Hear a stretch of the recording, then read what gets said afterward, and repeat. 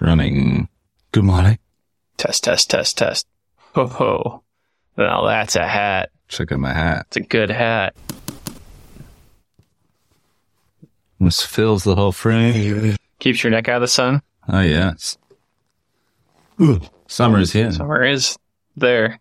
So how's it going? Cool. Pretty good this week. Good. It's a bit of a show out there. We've had people finish at 3 a.m. Oh!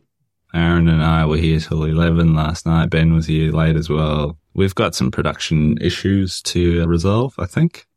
But the mood's good and we'll get through it. We're just a bit short-staffed this week with someone away and a shit ton of work. We had a really slow October, as I mentioned. Yeah. And then the month clicked over and suddenly the website just went off. Oh. And yeah, just like a switch. It's like the thing we've been talking about. It's like just suddenly, for no reason. Yeah, the start... Coming back to your theory, the start of the month coincided with a beautiful sunny weekend, and I don't know if everyone was just in a good mood, and they're like... Weather and paychecks. It's the start of November. But yeah, we've had I think, probably our strongest start to a first week ever, I reckon. And it's early days, and I don't quite know why. Maybe our vinyl campaign that ran for 3 weeks in October is just sort of, we're feeling the effect of that. The algorithms have hit their stride. I don't know what. I did on Friday last week. I had a call with Will, our marketing guy, and he was like, Jem, since the middle of the year, he'd been doing some digging about why our conversion rate was so low. Yeah. He was like, so since mid-year, people have started searching for shelves within your site. You're a furniture company that specializes in shelves, and then suddenly people are in our search bar looking for shelves. So it's like, kind of like people can't find what they're looking for. I was like, right, fixing that now. Like I had the kids in the car with me and I just drove them around until they both fell asleep and then parked and got out my laptop and just went ham on the nav and the collections and just like... Go ham on that nav. Completely kind of rebuilt the nav structure of our website, renamed all the collections, did like a bunch of little conversion rate optimization things. Oh my God. It felt so good. It was the best couple of hours because I'm coming off last week too where I was kind of feeling a bit unproductive and useless. It was just like, no, I'm just going to action this now.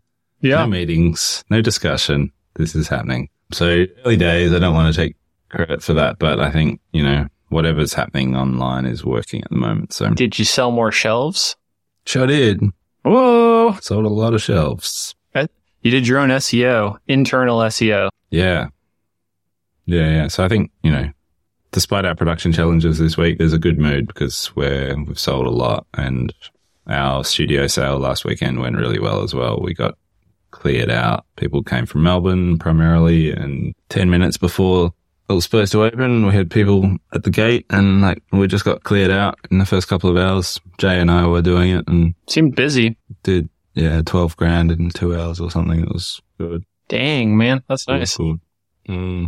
Yeah, and kind of nice to clear all that stuff too, because a lot of it was just dead inventory. It's just turning, not junk, but, stuff that's taking up room, just converting that into cash in a couple of hours, feels good.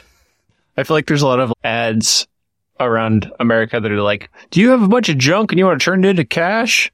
Turning junk cars into cash. Sell my cars. Like some radio ad. Jem just turned his junk into trash. You can too. You want to do the job. So we did. That's amazing. Yeah, Jay did a great job organizing all that and getting ready. This is how you do the job. Tricky things going on, but nice. Good vibes. Good job. On we go. Better than going to a market. Oh, yeah. So much better. To run your own market. What was your methods for advertising that? Like social media I saw and then email? Yeah. Social media, I think one email. We ran a radio ad on the local radio. Oh, I want to hear that. It's not as dorky as I'd hoped. I wrote the script for it and sent it off to the local radio station, hoping that they'd produce this really awkward piece of tape. But it was a bit slicker than I was anticipating. It was good. I should have next time. Oh God, that'd be amazing. What do we do? Yeah, we ran that and we ran an ad in the local paper as well. But I think in the end, anecdotally, most people came in with Instagram. Mm-hmm. That's cool. Mm-hmm. You should like work it out. Is there like Airbnb, bed and breakfast, or like a place you could like next time you do it? It's like they come out for the weekend and you work with a winery that's like making an event. They come out to buy furniture and then stay somewhere. What about that? Not with sort of customers as such, but like from pre-COVID, I love the idea of running training classes here.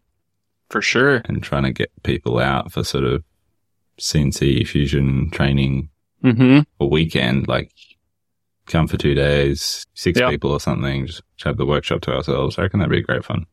Don't know if it would work, but it'd be a good time. Yeah. If you had to synthesize the changes you did in the navigation, like what do you think in your website? Because, I just kind of make stuff up as I go. This seems like it might work to navigate. What did it was more like categorical before, I feel like, or by use, maybe both. We had some strange terms in there, which when we first built Shopify kind of made sense at the time. Like collections were things like sitting, storing, eating. Yep. Kind of words like that. But there wasn't a shelving category, or there wasn't the word shelves or shelving. So from a like organic search point of view, terrible. So I just cut all of that and just renamed them to much more simplistic terms like shelves, seats, tables, desks, things that people understand and things that people are going to be searching for. So I guess to distill it a little bit is just to sort of put what's important front and center. Yep.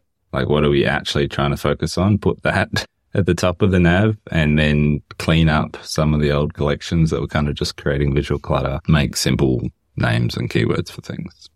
Yeah. Nice. Yeah. Are you getting anything else done? We finally jumped into the aluminum job that we've been discussing for weeks and probably months on the router, which I always say aluminum job because it's like my mind still doesn't believe that we have a mill that like cuts metal often. Yeah. We did this whole job for this client in the past to recap, where it's a high-end audio. It's basically if you took your vinyl campaign, but like it's basically out of solid aluminum and 1-inch apple ply. It's one of those. So it's like super heavy duty. First time we did it, I made a video in 2019, CNC router aluminum, and it's like the best YouTube video we've made.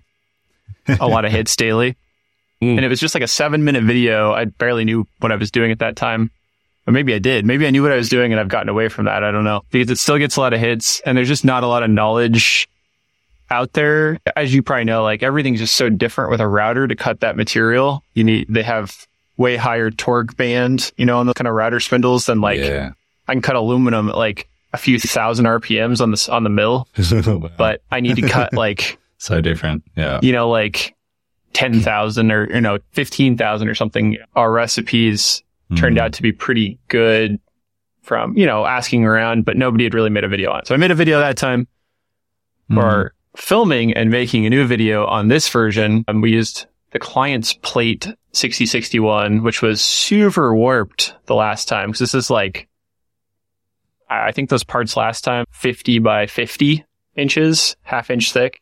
And so they were super warped. We'd vacuum them down. Sometimes they'd pop up. So reminiscent of Nick Polonowski's Datron, smashed Datron spindles problem. But luckily, we never had that. But this time, I knew a little bit more, and I suggested to the client, hey, since, last time you had pretty warped material, what if we use Mix 6 or like, I don't know the other names. There's a bunch of names for fixture style aluminum plate. It's like de-stressed. Okay. They face it actually on both sides. And then also one of the other concerns was like, we don't want it scratched. There's like almost no guarantees from vendors on getting you unscratched aluminum surfaces. So this Mix 6 is immediately covered with a pretty heavy like vinyl cover on both sides after they face it. So it's dead flat and actually like beautiful. It's like really well finished for a raw material. It was a little bit more expensive, so but fancy. Like they came in yesterday to drop off one of the little threaded isolators that we need to thread mill into the aluminum still. And I wanted to make sure it fit. Yep.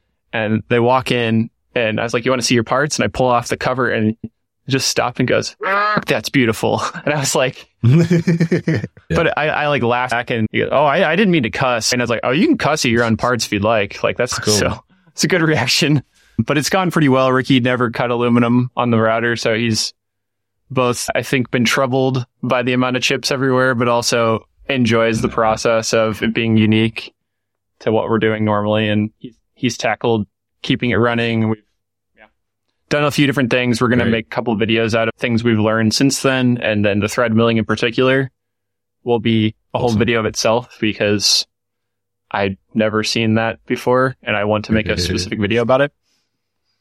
How did you go with the thread milling? I know you had some offset. I have just tested, and we have this weird issue where it's offset in X a little bit. I'm guessing I did something wrong in the cam because I've double checked the machine. We did have a bad cullet, which is interesting.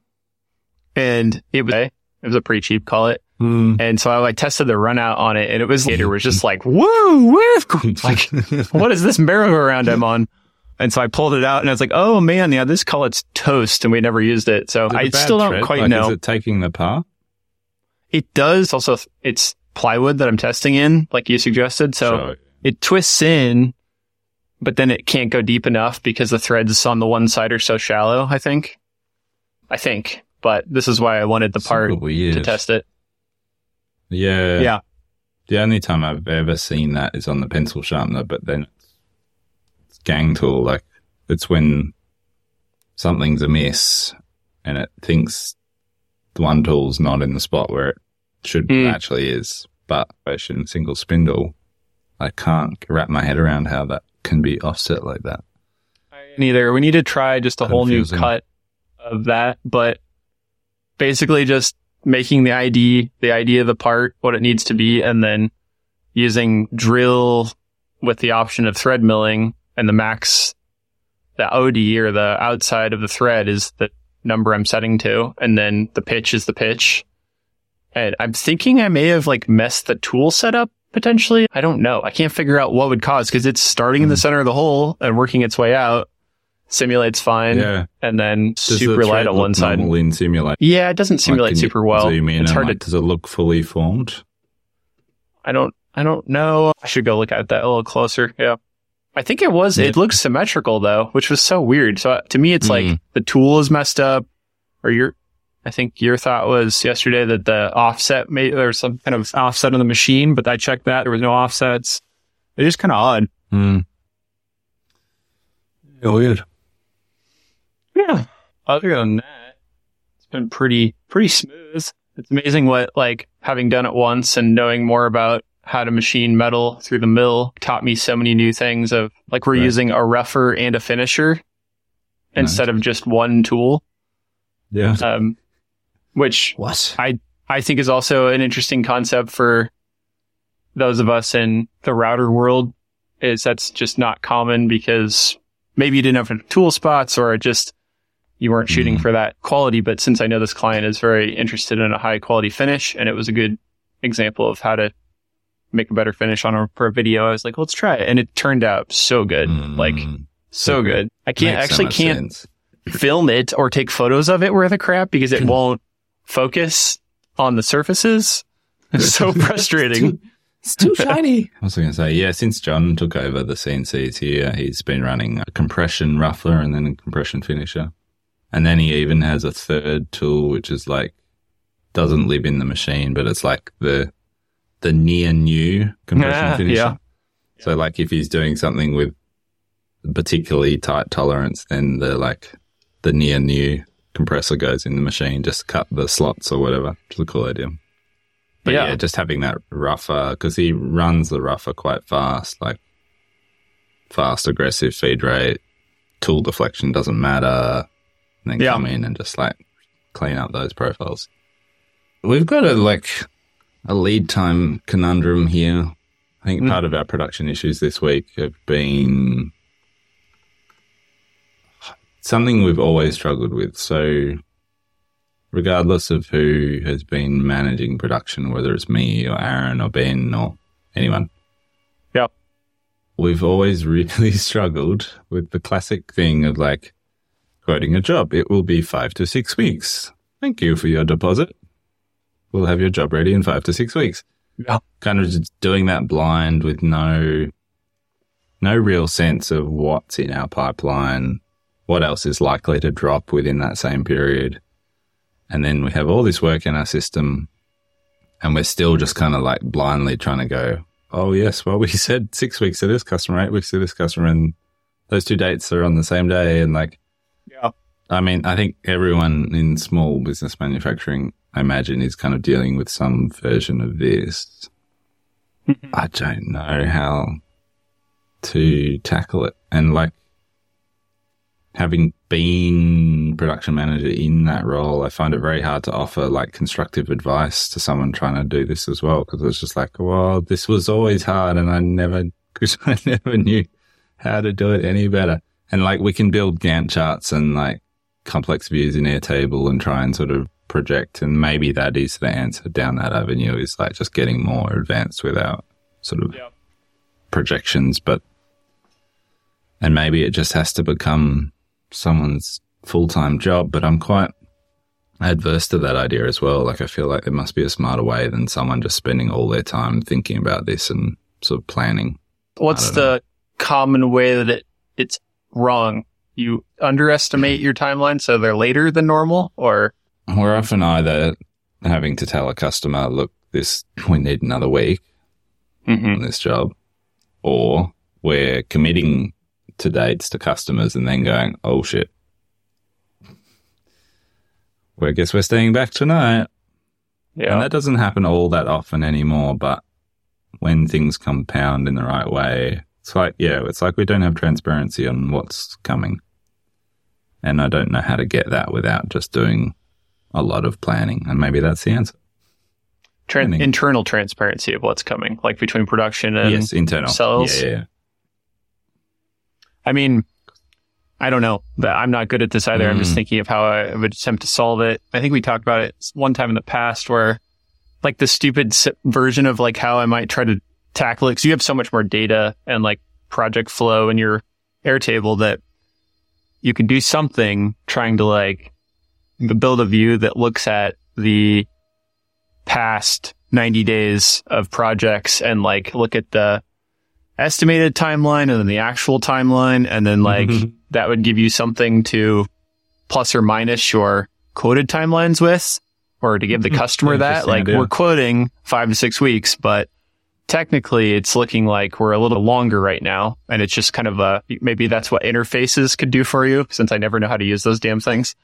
Like you get a view that's like time lag. And then on that same idea, could you build, as you're saying, like a tablet or something in your space that's for production, that's like upcoming projects and like how many person hours of work is needed in the next, I don't know, like, oh, are you looking at way too many hours upcoming than as people have scheduled to work? I don't know how to describe that. It might be too complicated.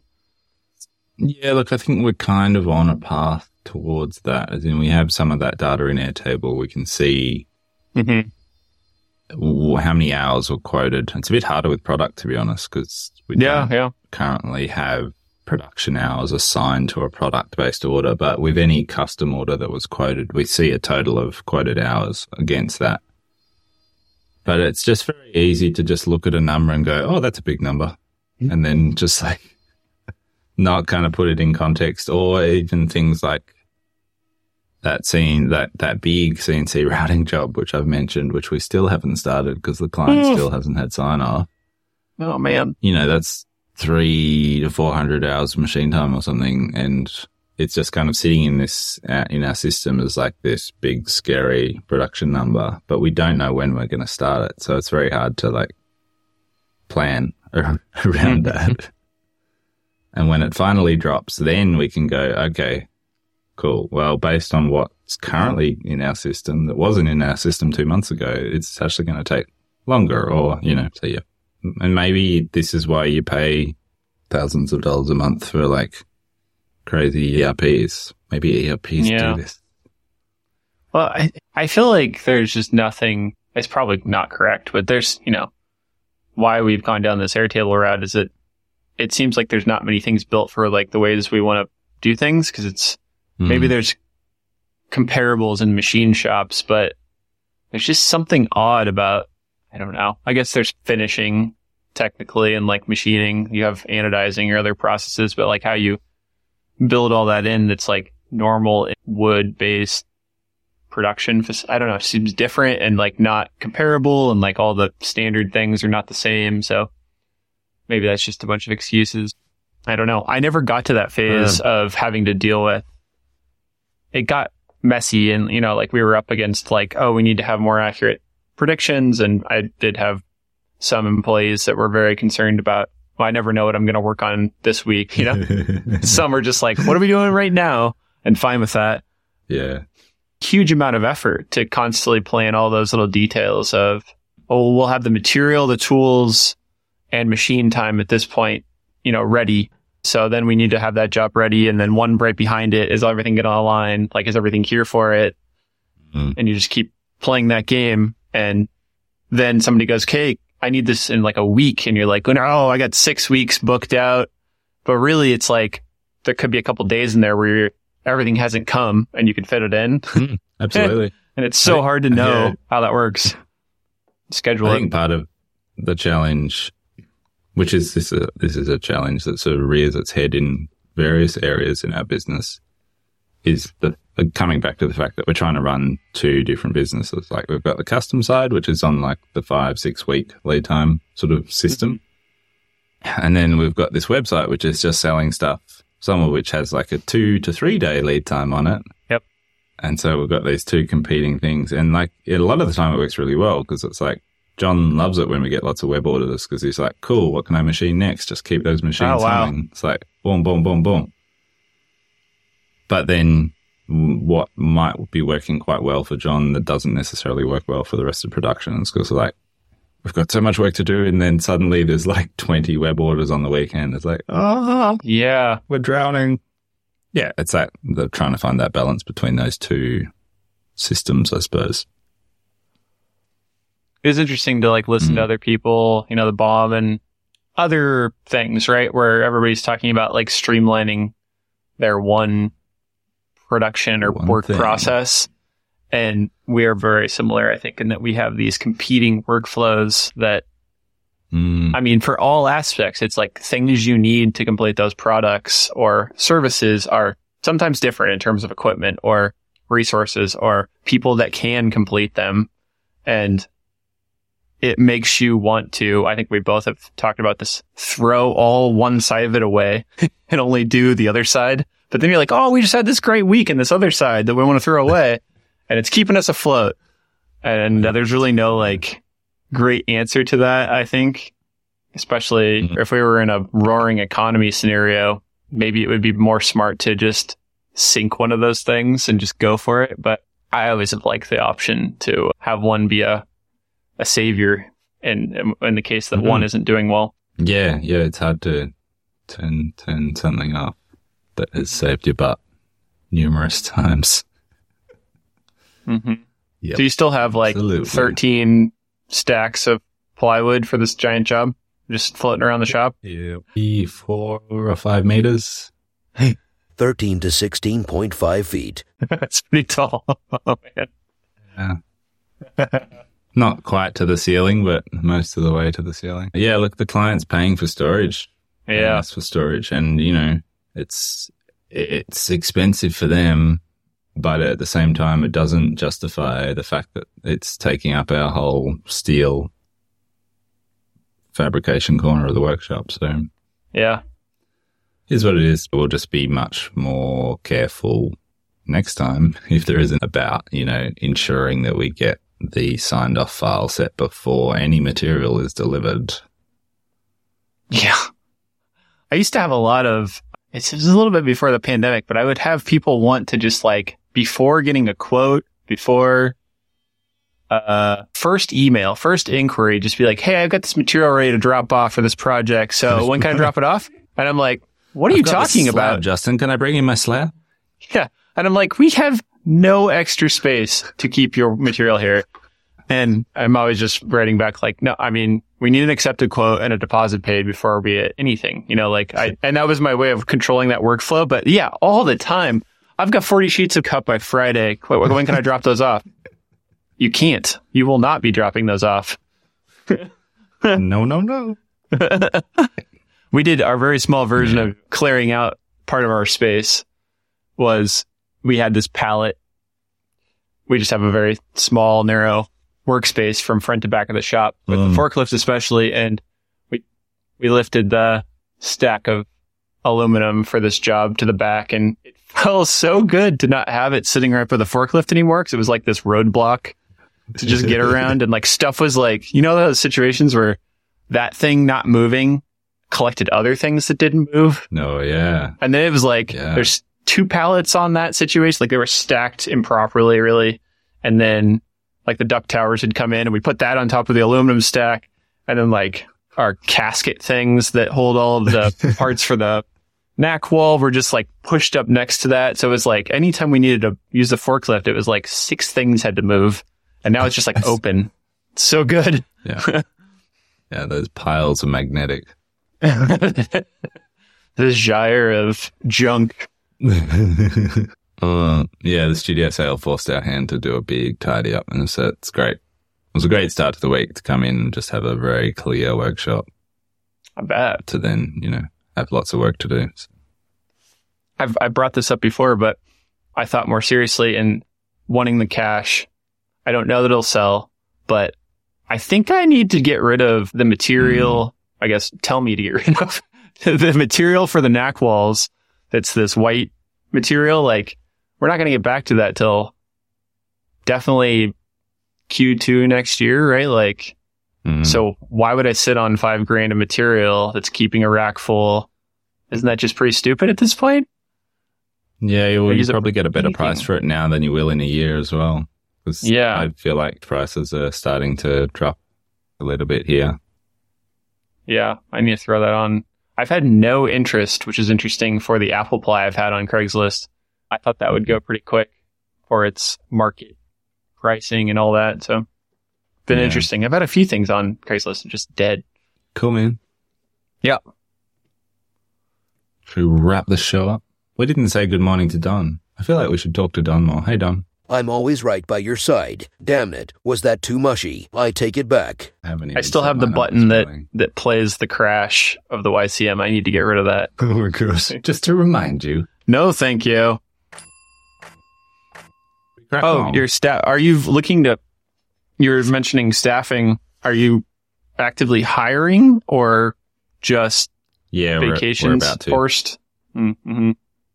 No, Sarah's got the PD all written up, and the ad's been written. I think we're just all drafted, ready to go. A parts department written up? What's a PD? A PD, yeah. A position description. Oh, is that like a formal thing, or what you call it? That's what they're called. So yeah, we will be hiring. Sweet. My dream is that you hire somebody from the States from this podcast someday. Okay, sure. Sure. They're like, I want to move over there. And you're like, got a job for you. That Nicholas Hacko, I believe he is also an Australian. Yeah. Makes watches, has Kearns, fancy machines. So I always see him pop up. They are currently hiring, and he's always pitching the perks of Australia and their shop. And I find that to be an interesting, I enjoy watching his strategy to try and hire those positions, internationally, basically. Are you in the world and want to make watches, with Kearns? Come to Australia. It's pretty unique business. Yeah. No kidding. I can see why they're taking that strategy. Yeah. You can do it. Yeah. Do you like to make pencils and timber machining? Come to Castlemaine. Yeah. Hacko was at that trade show I went to Sydney. Oh. Tool trade show I went to in Sydney, and because they do a lot of they also do custom work for medical industry and stuff, because they've got a Sinker EDM and their Kearns and Swiss lathes and all that bizzo, so they make some beautiful little precision parts for other people as well as their watch stuff. So they were there promoting their skills. But yeah, got to touch and feel some of their components. Bloody amazing. So tiny. It always blows my mind how ridiculous. My first thought is always like, how do you work hold that? Like, what holds that while you machine it? You know, when it's like a gear for a watch. Like, it just doesn't work in my head. It's just hot glue, right? It's all hot glue. It seems it's like you overcomplicate it, and then they're like, "Oh yeah, what's that hot glue gun over there for?" Cool, man. Should we wrap up? Yeah, so, sounds good. Doodle-doo-doo-doo. See you next week. Yeah, take care. Thanks. Bye. Bye. Ciao. Have you even checked out the Patreon yet? I really doubt it, Don. They enjoy the show but don't put their money where their ears are. Life is like a box of podcasts. You just take and then the box is empty. Mother truckers, why oughta? Don't they want to get the secret show? Tell me they can't skip a bag of Doritos or a Dunkin' Donuts once a month. Support the boys at patreon.com/parts department. Please don't make Don mad.